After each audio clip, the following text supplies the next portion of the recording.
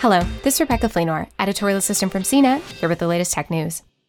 Amazon, in an internal memo this week, gave its employees a sense of when they'll be returning to offices, as previously reported by CNBC. As coronavirus vaccines become more widely available, the company will bring people back through the summer, with most back by early fall. The e-commerce giant's warehouse workers have gone into work throughout the pandemic, which helped it earn record profits in 2020. Our plan is to return to an office-centric culture as our baseline, it told workers.